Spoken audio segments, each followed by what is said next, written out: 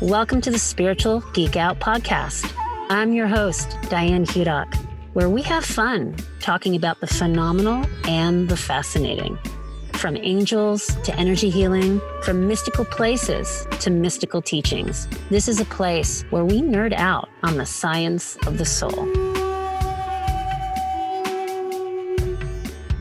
Welcome to another episode of the Spiritual Geek Out podcast. I'm your host, Diane Hudock, and my guest today is author and healer Darren Starwin. Darren has been aware of the quantum field of consciousness since early childhood. Spurred by very difficult early experiences, he has devoted his life to uncovering the deeper truths of energy, healing, and regeneration. He started his study of Chinese and holistic medicine in his early 30s and went on to develop the Accutron microlight device and Starwin light system, then creating many books, videos, seminars that he led for over 25 years. Now, his main focus is as a quantum catalyst to help healers, physicians, and light workers activate higher levels of consciousness and expression of their true superpowers.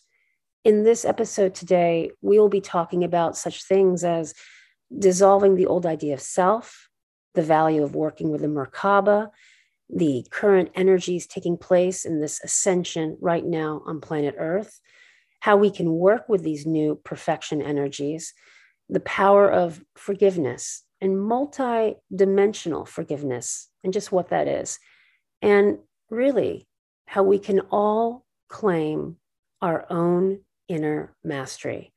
Potent stuff that I really hope you enjoy, and as always, that it serves you well. Well, Darren Starwin, Dr. Darren Starwin, it's great to have you on the Spiritual Geek Out podcast. I can't wait to go down the rabbit hole with you. Yeah, we met briefly a few weeks ago, and I've been really looking forward to continuing the discussion ever since then. Yeah, likewise. Well, as we were just talking about some pretty heavy duty stuff, we'll start off easy for this audience, and that would be merciful. I think. We'll be merciful. Starting at the sort of beginning of the beginnings in your teenage years, you talk a bit about being in India and working with a spiritual teacher, spiritual master, really, studying with the spiritual master. I'm curious, who was that master? Right. Yes. When I was 19 years old, I went on a trip with, was about 500 total English and British young people. And the name of that teacher at that time, he was called Guru Maharaji. And that was an honorary title. That wasn't his personal name. And he was 13 years old at that time. And he already had a following of close to 1 million people in India, and then a smaller following in England, and just getting launched in America. What was that like being with a 13-year-old, awakened being, if I dare say that? What called you to him out of every teacher that you could have gone to, or master, guru for that matter? Well, my experience was that he actually came to me because I was going to college in Boulder, Colorado at that time. Mm-hmm. That was in the early 70s. And I saw this poster at my college that said this Guru Maharaji was coming to the University of Colorado to give a talk. And I happened to have some friends who had already, heard about him. No, actually, what it really was is I was sitting in a park one day reading a spiritual book. I was laid off from a construction job I had, and I was sitting there, and somebody came up and told me about this guru coming and gave me some brochure and invited me to some meetings. So I spent a few weeks going to meetings with these people, and I could tell they were all sort of people that were just kind of getting off the druggy hippie thing and kind of starting to move into spirituality. And they were talking about how this teenage boy from India opened the third eye and gave all this Shakti. And so that got me interested. He actually came to me and then right to my town. And I think that's how I was involved in that. Did he give you darshan in your town when you went to see him? He did. That was a big thing he used to do in those days, was giving darshan. And so his presence really felt that way. I mean, even though he's 13 years old, and when I heard him speak for the first time, his voice kind of cracked a little bit because his voice was changing at that age. but there was such a presence that I could feel. I was like, wow. I mean, here's this little boy on the stage, but I'm feeling this really big presence. And that really impressed me a lot at that time. That's very cool. Do you have a non-physical teacher or master that you work with that you want to share? Well, actually, what I notice is that there's three primary non-physical teachers who I depend on with my healing work. And those would be Master Jesus, Universal Divine Mother, and Archangel Metatron. And I experience that they pour this healing energy through me. And I don't know where they start and I begin, because I know my own higher self. I think it all sort of blends together, but I do sense their presence quite a bit. Yeah, I can relate to that. So kind of turning the page a bit, what do you think or feel are the emerging energies today taking place right now on the planet? And why is that important? Well, that's a really big question, Diane. Yeah. I mean, I personally, we were talking earlier, and I was personally feeling that over the last few days and since this year started, that there's been a heavier kind of energy. And it's taken more meditation and more inner practice for me to keep myself in a really positive place. It hasn't been quite as flowing or easy. And a lot of people I know have been saying the same thing to me. Right. And I know my lady friend who's an astrologer told me this quite a bit last year, that she said 2022 is going to be a really heavy time. There's going to be major challenges for the United States and for the world and for individuals. But it always feels like there's always this dual situation. In other words, the heavier things get or the darker things get, or the more outrageous things are happening politically and socially and in terms of injustices in the world, the light is getting brighter. So I really feel both sides of it. And what it makes me feel is that one of the most important things for people now to embrace is making a deep choice. Like, we may assume, of course, I'm a light worker, I'm a spiritual person, I'm in the light. But then there's shadow parts of ourselves. And so to really go inside and really look at those and be willing to feel those things that come up and keep choosing the light feels very important to me for my own sanity in terms of being able to do the healing work I do. Yeah. Is there a stage right now, if you could call it a stage or a period, we might call it in yoga, maybe, and if we pull back the lens, like yugas, but is there a stage of this ascension that's taking place? And if there is a stage, could you sort of intuit where we are in that stage of ascension on the timeline? Yes, well, the Mayans who have created the Mayan calendar and had this whole advanced cosmology about these different cosmic waves that would hit the earth at different times, and then energy would ascend, which is happening since prehistoric times. They said 2011, we entered the ninth wave, and that things started going much faster into this sense of oneness, and also the purification of the ego and all the crap coming up to the surface. What it feels like to me is that we're in a stage right now where the light is getting rapidly much brighter, but yet the crap coming to the surface, like the extremely polarized, unresolved things. Like, I think our United States is sort of reliving the Civil War. It's like going back into that type of thing.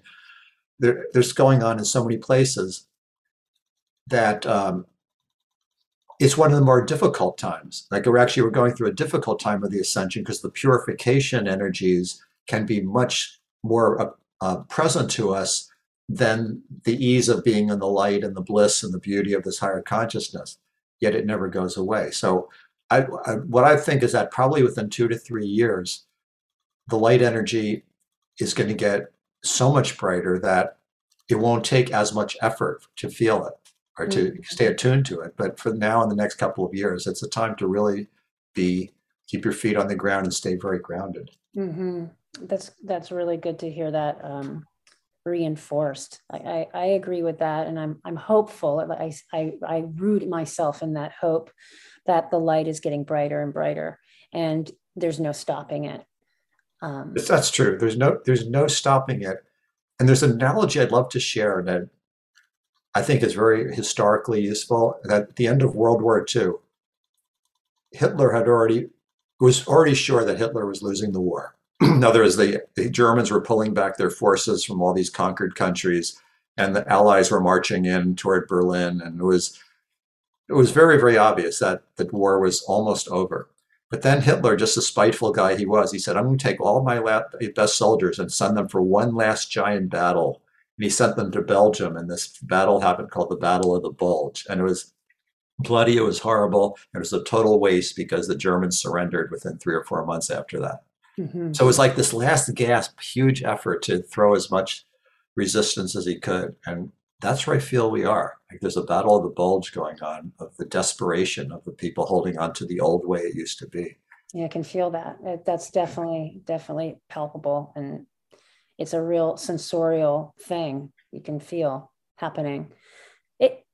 If this is a time of ascension, I'm kind of thinking out loud as you're talking, and if this is a time of ascension, then I think, well, it's also then a time of great release. We have to, in order to ascend, we have to let go, like you said, of the old programs, the old ways of being, the old ways of perceiving cause versus effect, and move into the oneness like our ancestors, the Lemurians, so are already in that state of wholeness and oneness, and anyone else we want to attribute wholeness and oneness to. And my question is, do you see a theme, a core theme that humans are collectively and individually, but collectively releasing? Is it an absence of chronic unworthiness? Is it self-love? What is it to you? Well, that's a really amazing question. I actually feel what the human race is letting go of is slavery, is the slave self. For one of John Lennon's songs he had right after the Beatles broke up, there was this line he said, "You think you're so clever and classless and free, but you're all a bunch of fucking peasants as far as I can see," or something. Like, I remember that. Like, in other words, we believe we're free beings, we're choosing our own destiny, but there's so many hooks into our subconscious mind to control us, to make us see things, and to basically feel fear, to be afraid of things, and to be motivated by fear. And that's right. One teacher I followed called Oracle Girl came up with the name the slave self. And I think that's very accurate. So I feel like that the humanity is purging the slave self and claiming the sovereignty of the spiritual beings that we are. And that's really what's going on right now. We're claiming our sovereignty, but you have to claim it. It doesn't just happen automatically. Maybe at some point in the future it will, but at this point it takes choosing it. Like, I am free. I claim my freedom. I am an avatar. I am a being of light. And like, really claim that, own that is very important. Like, in other words, being kind of on an autopilot of what our spirituality has been up to this point, this isn't going to cut it. It takes a new level of claiming the truth. And so I think, and also another thing is the human race is not just all one thing. I mean, we all have a head and two arms, or some people may have an arm missing, but basically our symmetry looks similar, but yet we come from all different parts of the universe. So there's a lot of different kinds of beings in human bodies right now. I love that. Yeah. Yeah, I want to echo that back, because in my private practice working in biofield healing, I'm seeing as of late, particularly literally the past probably maybe 2-3 months, but it's just so much stronger. It gets stronger and stronger. And this past month, it's like everyone I'm seeing, I'd say, okay, 95%. Yeah. Uh-huh. I'm working a particular distortion in the field that literally we call, or we refer to as, the slavery yoke. Oh, there you go. And it's like you're in this sort of repetitive construct of just being bound to these old constructs, and it's a deep, old, ingrained program state of inertia and constriction, contraction, and playing small, which we'll get into a little later too, because I want you to talk about playing small. So I just thought that was really interesting, because God, everyone I'm working on, just about, we're clearing these slavery yoke waveforms that are just so old, some going back 6,000 years for some people. Wow, that's interesting that you're seeing this, that's such a similar thing. Yeah. I mean, I just feel like I'm not a scientist. I consider myself more of a citizen scientist or a spiritual scientist. And I'm just collecting data by default, by just being in so many hundreds and hundreds of people's fields, Yeah. at times. So I'm gathering just Right. by default information. And it's like, wait a minute, this is wild. That makes me think of this great quote you have in your book. And you say, until we claim mastery, we feel like we're just flitting around from one facet of our experience to another, driven by unconscious urges and external influences. You'll know when you've achieved mastery when you get to choose which facet of your experience you are focusing on. So whenever you think you're experiencing a dark night of the soul or feel mirrored in depression, you can open up to also staying connected with your other facets that are full of light and divine presence. You can choose to apply those higher vibrational parts of yourself to your hurting or lost parts. And this form of spiritual alchemy has been the way of masters throughout human history and a way to claim the master healer inside of you. Potent stuff. Yes, it is. Right.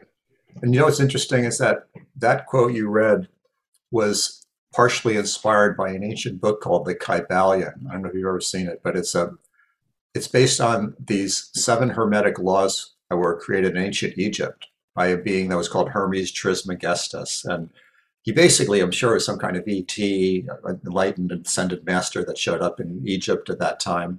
And he taught these 7 laws that all science, all metaphysics, all magic, all quantum physics, it's all based on those 7 laws. I mean, you can find, if you look at any one of those types of, and music, art, I mean, everything is all based on these 7 laws. I know frequencies, vibrations.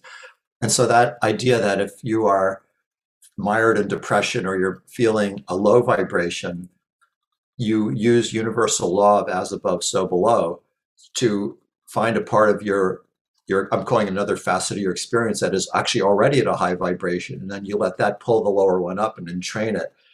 And it's a principle of music. It's a principle of physics. It's a principle of magnetism, and it works. I mean, it's a very valuable thing there. So I'm glad you read that. Yeah. Well, you talk about a bunch of different ascension principles in your book. And I mean, anybody can do them, which I love. And my question, I just want to kind of ask your own personal opinion on what is the importance to you of the Merkaba, and why should someone who's interested in healing or really awakening themselves care? Right. Well, Merkaba is a spinning geometric light body that when a human being is out of their slave self and they're basically truly being themselves, their avatar self, it's generated. It's a field of spinning light that surrounds us when we raise the frequency of our mind and our emotions and body and are in really a state of pure love. And there's practices, I have some of them in my book as well, to develop your awareness of the Merkaba. And so it's been known since ancient times. And the literal meaning of Merkaba means spirit, light, body. In ancient Egyptian, in ancient Hebrew, actually several different languages have those same syllables to mean spirit, light, body. And the importance of it, well, I feel like it can save our human race. I mean, I think it's a step of evolution for us to be more aware of our light body as a consciousness. Let's say in this moment, I like to make things experiential. So let's say right now in this moment, for anyone who's listening to this podcast, and for Austin, if you just simply say, it's my intention to shift my field of awareness to my light body. Even if you have no idea, if you never thought of this before, it's a totally new idea. We're at a time in ascension where things can happen instantaneously, where like the old idea that if you want to learn to play the piano, it's going to take months and years of practicing scales and taking lessons. That's true, right? In our 3D reality. But then in the movie The Matrix, there was this one part where Neo is trained in martial arts by having a helmet put on his head, and it suddenly goes, and he suddenly knows how to do martial arts. No training. He just suddenly is imprinted with martial arts. So what I'm doing is offering an experiential thing for anyone who's sensitive to energy for the Merkaba. So if you're open to this, if it's always up to you, it's always your choice if you want to participate in anything like this. But if there's something you're interested in, you can simply just say that it's my intention to open my field to experience my light body now. And then just be quiet for a moment and notice what you feel. Or some people may more see, some people may feel. I'm kind of doing it as you're saying it. It's kind of like I don't even want to talk. No, it's like, I mean, just that little adjustment, I feel a shift, like more in my body and just more pleasurable, like feeling being alive and, more of the field around me. I'm just more aware of it.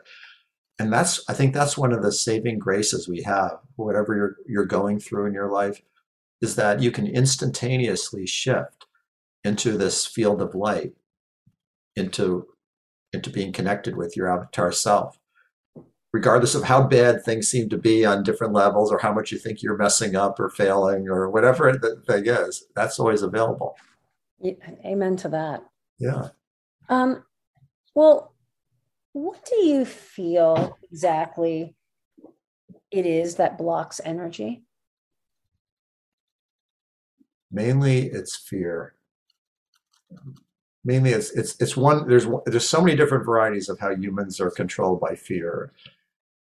You mentioned earlier about this, what did you call it? The slave something or other? Oh, the slavery yoke. The slavery yoke. So that is an ancient thing for the human race, that most people have been in a subservient position to other people that have used or manipulated them. And that's such a deep imprint of that on a cellular level. So that's one of them. There's also what's called implants. Mm-hmm. And implants are self-generating thought forms that somebody takes on into their subconscious mind that just keeps spinning out the same limited thing, right? It's like Groundhog's Day movie. It was really about the power of implants. Yeah. You just keep reliving the same thing that limits you or holds you back. And then there's many other types of things like that. There's many kinds of ways that are holding people's energy back. And it's tragic, really, but it's just considered normal. We consider it normal because it's the way almost everybody is. Do you think that's why you talk a bit about this in your book, that you feel that most light workers are playing small? I would say that, yes. And there's some specific reasons for that too. Yeah, why do you think that is? I believe that people who are identifying themselves as light workers, or some variation on the term at this time, are people that are very powerful souls. Just goes with the territory, or else they wouldn't be adjusted to that. And being a powerful soul, they've had many different incarnations, different human bodies or different other forms. And that in expressing their power and their presence and their light, we have gone through a lot of shit, basically. Basically we've had lifetimes where we were very high level teachers and were radiating huge amount of light and helping lots of people. And in some of those lifetimes we made mistakes and got into ego or got into misusing the power. There are other times where we were persecuted, really severely for having the light, because it angered the people in power who didn't want to be challenged in that way.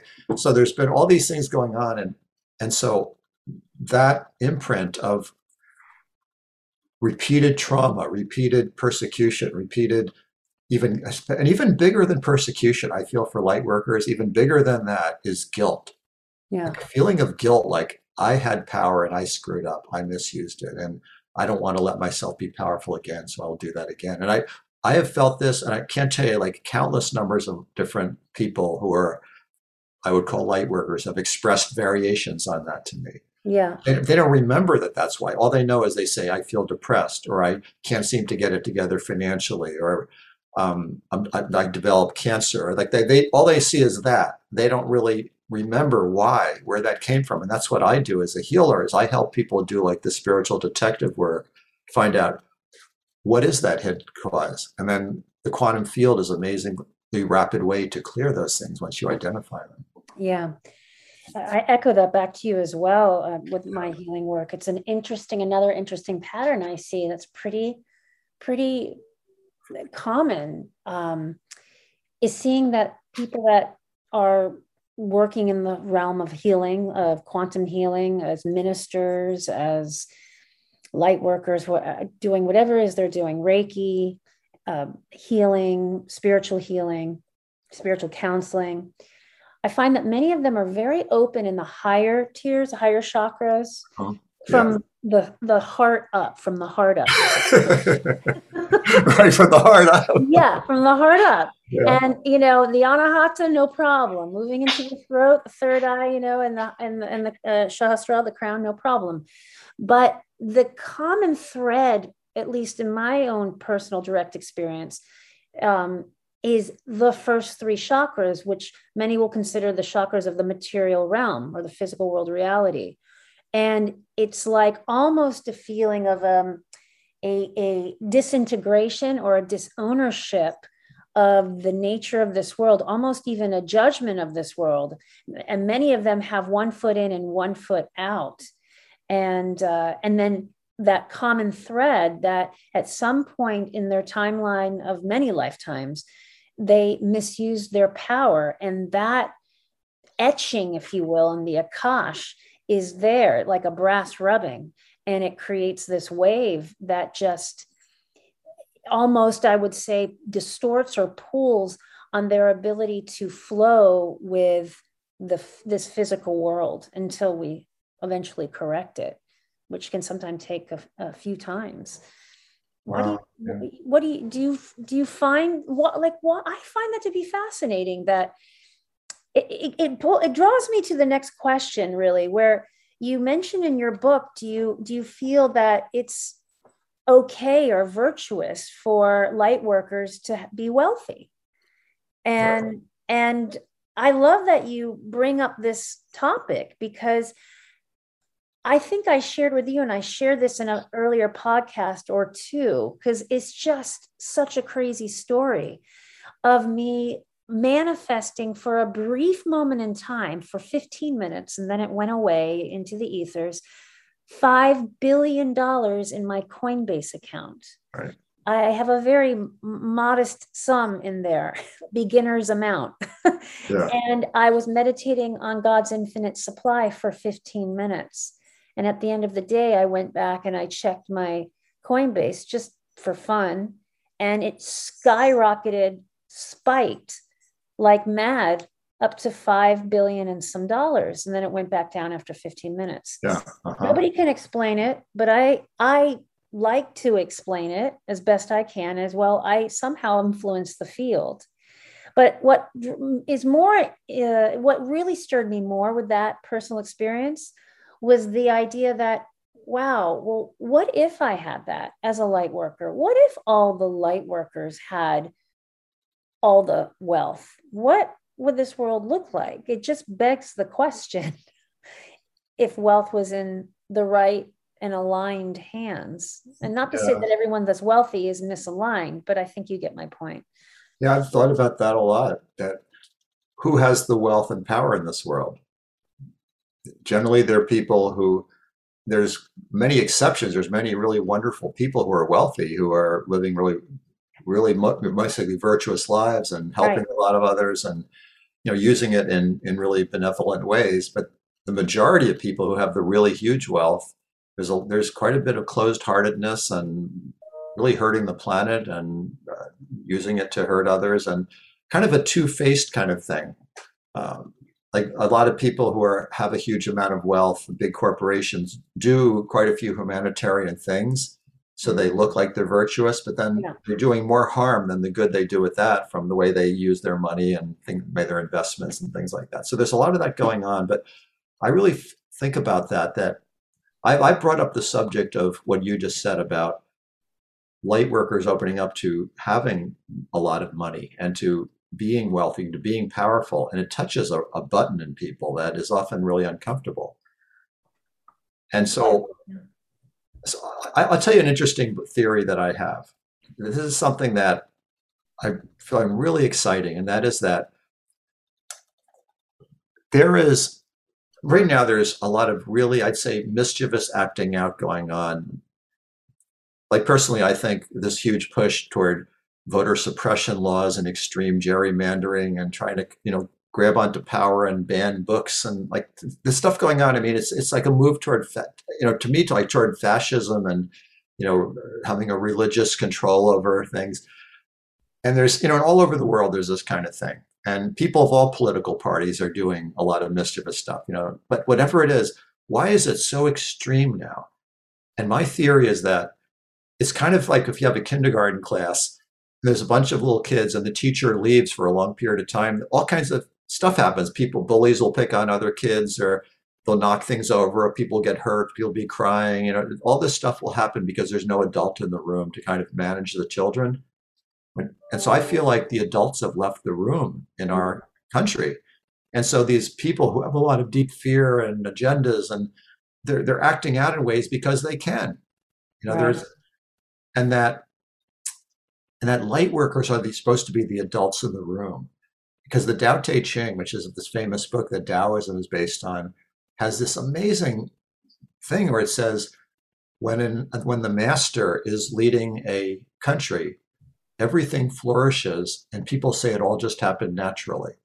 They don't even know that there's a master there. They don't even know that there's a government. All they know is that things are going well, and that's the highest form of government. And we have the opposite of that now. We have all these self-serving, corrupted people who are sold out to corporations and all these extreme agendas, running most of the countries. And so light workers are meant to be the ones who are holding that higher light, so that there's kind of like the adults in the room, and then things can start balancing and flourishing and respecting the earth and coming into some sense of order with universal law again in our country. The balancing of the male and female energy instead of the male over controlling the female energy. Yeah, well said. You mentioned in your book the 14 groups that light workers tend to serve in. Yeah. And each group specializes in a particular form of service. And I'm thinking of just you and me being probably the first of the 14. Yeah, the first list. The quantum healer group. Do you want to, and as you're talking about these sort of roles or masks that people wear, roles really that people are playing out in the world, it makes me think of these 14 groups that light workers can potentially be working in service to the balance of the planet and of the universe, really. Do you want to go into any of those and the significance of those? Yeah, that's actually a really fun part of this, is that as you awaken as an avatar, which avatar, we haven't defined that term here, but let me just define that before we go on. Avatar is divine source descending, because the word avatara from Sanskrit means descent, into a human body that has a great deal of superpowers and yet is still very, very human, to do some kind of thing that changes the world. That's what an avatar is. And changing the world could be on a huge scale. It could be on a small scale. There's no judgment of one being better or worse. And so as you awaken to being an avatar, you realize that this is who you actually are. Yet there's so many variations. You start realizing that you have a certain job description as an avatar. And it may be what you're already doing. It may be very different than what you're already doing. I think, Diane, for you and I think we're doing our job description as quantum healers. We've discovered it. We're doing it. We're completely into it. And I think most people are doing their description to a certain extent because they're good at it. Like children tend to grow up having talents in certain ways. Like some kids are just naturally athletic. Some people have a real ear for music. Some can just draw and very well, like make art at a young age. Some people are just really good at sympathizing and empathizing with others and getting, reconciling between people having arguments. Like these are natural abilities people have. And that could just be just a natural ability, but it gets raised to a superpower when you go through this process of, I call Christing, when your body and your mind is transformed by higher light, your DNA changes, it's an epigenetic process of changing your body, then these natural abilities become more like superpowers, and you start gravitating to other light workers or avatars, whichever term you want to use, who have similar missions as you. Yeah. And then that becomes, because there's groups of different groups, like in that chapter you're talking about, there's the healer group, there's a group of sort of protector, defender people, many of whom are actually in the armed forces. There's light workers on the armed forces. There's even some armed force, at the various echelons. There's some that are teachers. There are some that are artists. There's a group that is people that are healing the earth and taking care of that. And there's a group of light workers that focus on children's welfare. There's a group of light workers that are like kind of iconoclasts, to helping to break down bad systems in the world. So it's really an exciting part of your awakening. As you awaken, it's not just, you don't just sit there in la la land feeling blissed out. It's like you roll your sleeves up and say, here's what I'm here to do. And when you meet other people that are in your similar light worker job description, it's a really joyous thing. It's a really joyous thing. And they make the best friends and partners or collaborators. Yeah. That's the joy of me doing this podcast. It is the greatest gift for me, selfishly, that I have all these new friends that are on the planet. And I forgot. I mean, it's like, it makes me fall to my knees in grace, Darren, truly, because I go, God, this world is so filled, like chock full of so many light workers. And many of these people that I've had on my show, I never knew until I started searching and seeking. Some I knew, but like, I didn't know about you. Our beloved friend Bill connected us, and yet another light worker. So it's just this wonderful web of cohesiveness and light, and just it's a very beautiful thing when you start connecting with other light workers, because it lifts you. It really does. It makes me a better person, and it keeps me also in my when the going gets tough, and when we have a bad day and we go, God, what are we doing on this crazy planet? I'm reminded, just like you talked about, of the responsibility that we have as light workers to be these columns of light, to really root ourselves in the nature of our own divinity, for the sake of others, for the sake of the ascension, for the sake of what's really going to take place and is taking place. Beautifully said. Yes. And that's why coming together with other people, whether it's physically or over Zoom or even on an intuitive level, is such a valuable thing right now. And you can see with this COVID pandemic, it's tended to separate people and make people not get together with others as much. And so it's just important to not be drawn into that. I mean, do whatever you think you have to do to take care of your health and the health of your family, whatever you believe about that. But the main thing is, don't let it be something that keeps you isolated, because there's power in us being together, joining forces. And I like to use the term that light workers coming together is the second coming of the Christ. Like the Christ is a force field in the universe of pure love and pure light and just pure divinity. And the man Jesus was somebody who embodied a great deal of that Christ consciousness long before most people did. He was a prototyper. He was somebody who was able to do this way ahead of his time. And his mother Mary was also an extremely high-level master, she not often get credit for that. Yeah. Who also did tremendous amount of inner work and inner alchemy in order to be able to birth a child like that. And so people talk about the second coming of Christ as if some other individual is going to show up who will be this big leader, and that's not true. I feel at this time of the ninth wave, it's huge numbers of people are the second coming of the Christ. It's millions of us. That's right. Claiming our light and connecting in whatever way we can. So absolutely, isolation is the opposite of how I feel we're going to change this world. I almost feel like we have the ability to return back to the technology of these Essenes, the Essenes on Mount Sinai, or Mount Carmel, um, and that Jesus was a master Essene, like just like his mother, and they knew how to prepare their vessels to be the incubators and the commutators of divine light. It makes me think of a kind of maybe an odd question, but what's the difference to you, if any, between magnetic healing and spiritual healing? I don't really know the term magnetic healing that well, so I can't really speak to that.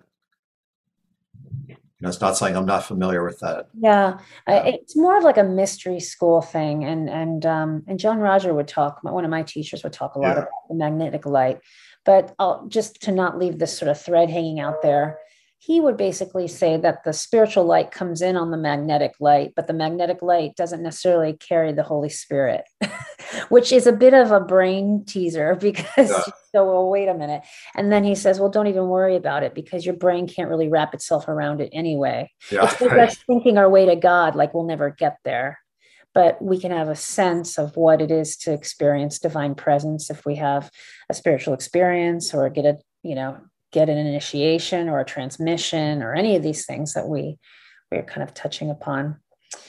I will say one thing about forms of healing is that quantum healing, and there could be other names used for it, what differentiates it from most forms of healing that are done, including many kinds of energy healing. I used to be an acupuncturist, acupuncture, and there's so many wonderful forms of healing, is that almost every other healing is based on trying to correct a problem or issue or an imbalance, trying to bring the body back into balance or trying to bring the emotions back into balance or correct some inflammation or however you look at it, or trying to heal somebody from depression.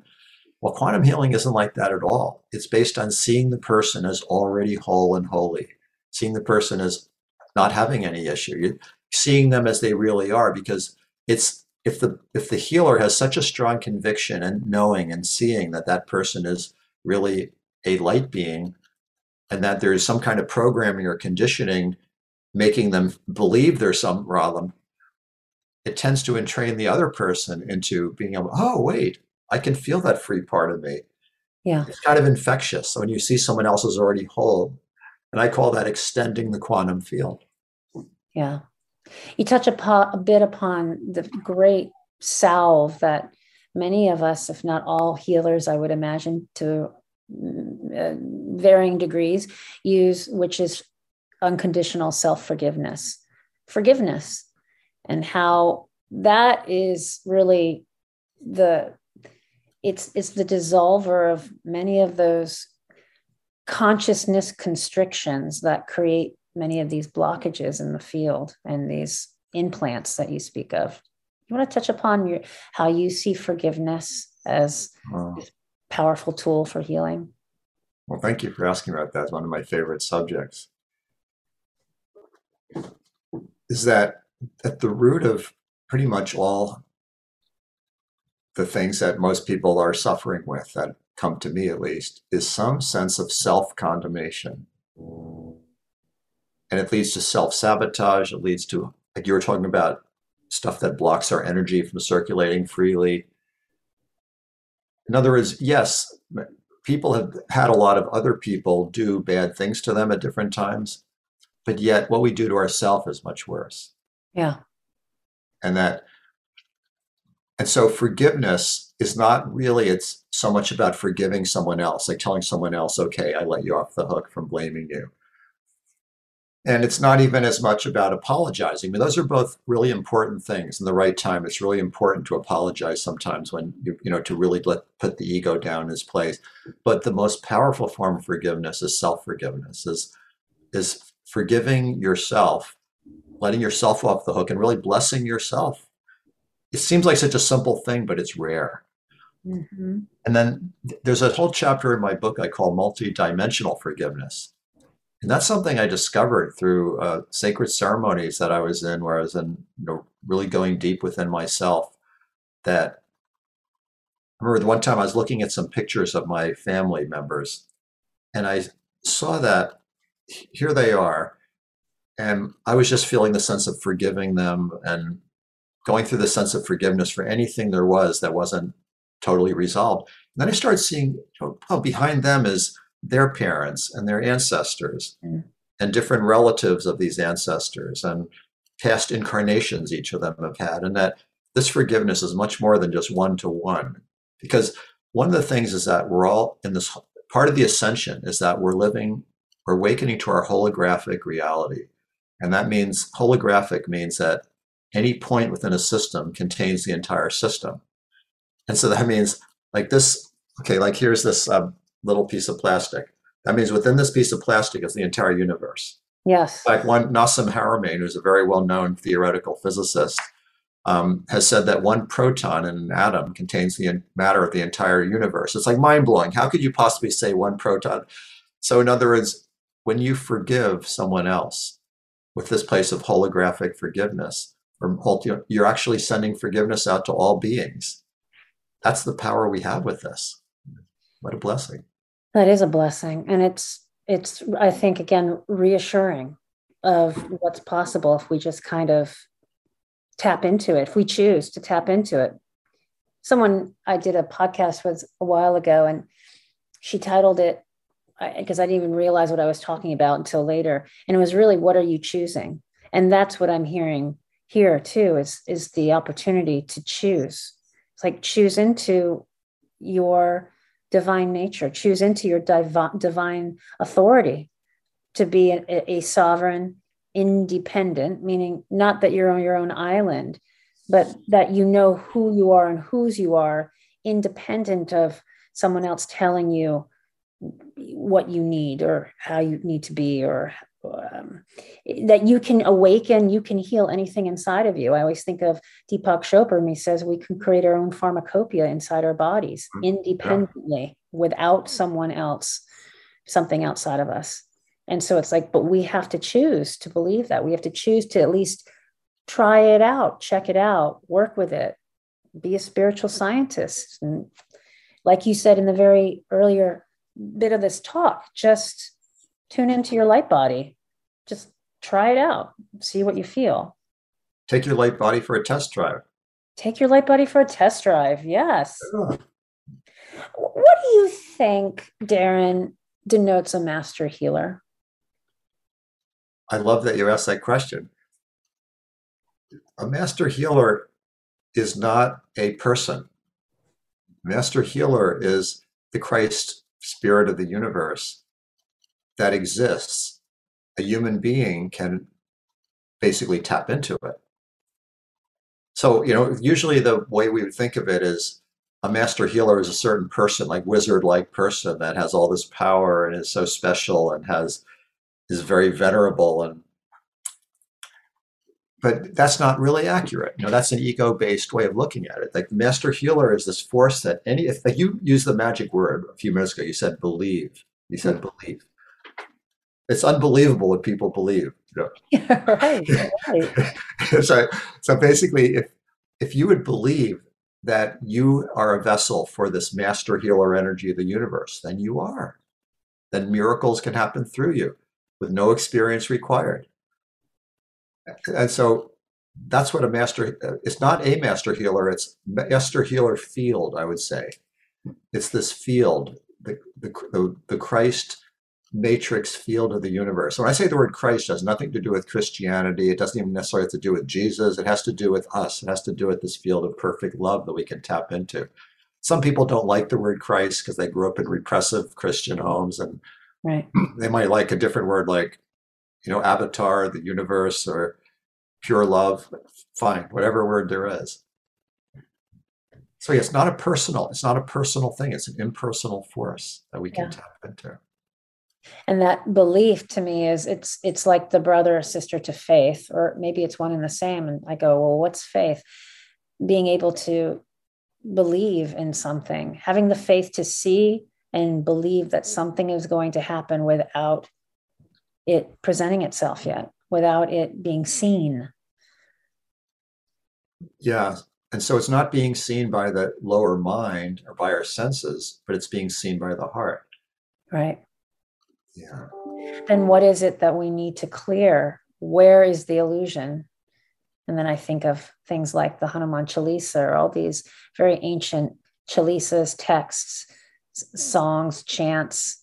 And we're really clearing the lens of our own heart so that we can get back to the loving. And then we don't get into this human off-roading pattern that we've had for so long, based on this control matrix or conditioning or whatever we want to call it, of self-condemnation and smallness and dependency and all of it. That is the opposite of the Christedness. And, I just want to say before we run out of time, whoever's listening to this, really claim your freedom. Yeah. It's something that has to be claimed, and help other people claim it. That's what this is about. In other words, if you think of Gulliver's Travel, anybody that remembers that old story from England by Jonathan Swift, there was this guy who was in this island with these tiny people that were like the size of their thumb. And when he woke up in some pasture, they had tied him down with hundreds of little ropes, and he was tied down to the ground. And there was all these little men all around him with these swords and going, yeah, we conquered the big monster. But as soon as he just suddenly flexed his muscles and tried to sit up, all those ropes went flying and all the little people went flying. And that's what I feel we need to do, be like that. Like, just stop believing in all these things that are negative or bring us down or fear-based or how bad the world is or all these things and our own unworthiness, and just kind of stand up and let all that stuff just fly away. That's right. It has to be claimed. That's right. It's like if we keep focusing on the negative, we're putting energy and more energy to the negative. Yeah. It's like if you have a disease and you say, well, I'm going to meditate on not having that disease anymore. You're still meditating on the presence of that thing that you don't want. Yeah, I believe we should join the Just Say No to Negativity movement. Yeah, let's get that started. Darren, is there anything that you'd like to leave this very curious and spiritually motivated and committed audience? Yes, I certainly would. I want to let you know that if you're interested in these things I'm talking about, there's some things that you could do to go further with this. And so one of them is that Diane's been talking about my latest book, Awakening the Avatar Within, and it's been selling really well on Amazon. It was just released about 4 months ago. And it really has everything we've talked about. It has a tremendous amount of information, depth, and most importantly, actual practices that you do to realize these for yourself, to actually Christ your own body and raise the frequency of your own body and awaken your own avatar. And then also, for anyone who gets the book, there's a free course online that you can get just for buying the book that has all these audios and videos I made to guide you through the practices. And I'd like to give you a website that I have a free webinar that'll be coming up on March 10th that is called 3 Quantum Activations. And it's really, the purpose of it is to actually bring a group together and share these activations of the avatar self and of the light body. People actually experience it. And so you can get, and there's also, and I'll be doing a course starting in April for people that actually want to go deeper into being trained in quantum healing and awakening their master healer self and going through that whole physiological change. So you can get all that information of those two, the webinar and the course, on a web page, which, if you want to write this down, I'll tell you what it is. It is www.lightworkerministry.com/2022. So I'll say that one more time. Lightworker Ministry, and I think it's pretty obvious how that's spelled, .com/2022. And then you can find out about that webinar and about that course I'm offering. So, but as far as aside from that, the other last thing I'd want to leave you with is that don't ask your mind to tell you who you really are. You must go to your heart. You must go to the deeper knowing in yourself. And just realize that there has been a lot of programming to try to keep us from remembering that, to keep us thinking small and living a smaller life and living more fear-based and all those things. And the door is open now during this time of ascension to, like, just like Gulliver did. Gulliver just kind of throw that stuff off much more, maybe easy is not the word, but much more quickly and readily than we think we can. and we need each other. Supporting each other is so valuable. So I'm excited about what's going on. I think this is one of the greatest times to live in, yet it's also a very challenging time to live in. And so it's just which one we focus on, like Diane said, is the one that's going to expand for us. And we chose to be here today, now, in this body, in this lifetime, for a reason. It's an exciting time because right now, light workers are needed. Like, we're really needed. Now, there's every little bit of light you bring through, every encouragement you give to someone else, every healing you do, every kindness is so valuable now. It's sometime in the future when the ascension is more manifest and we're living in a much more enlightened culture, we won't be as needed in that way. We'll be doing something else. But right now, you are needed. Every bit of light you can bring through. It's good to be needed. It's good to be needed. We'll be working on like the multidimensional light vehicles so that we can travel in these light balls of light spheres interdimensionally. Something like that. Yeah. That's what the Merkaba is. It's basically so you can travel. Yeah. Make sure it's spinning.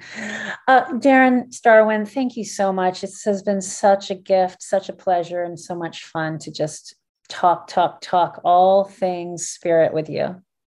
Well, thank you, Diane. You're such a kindred spirit. I'm so glad to know you. And I feel like we're so in a similar soul group or whatever, light worker group. And I love the depth of the things you're bringing up here. So thank you. Thank you.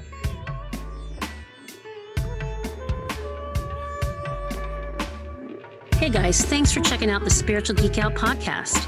If you like what you're hearing here, check out more by subscribing on your favorite platform or go to spiritualgeekout.com.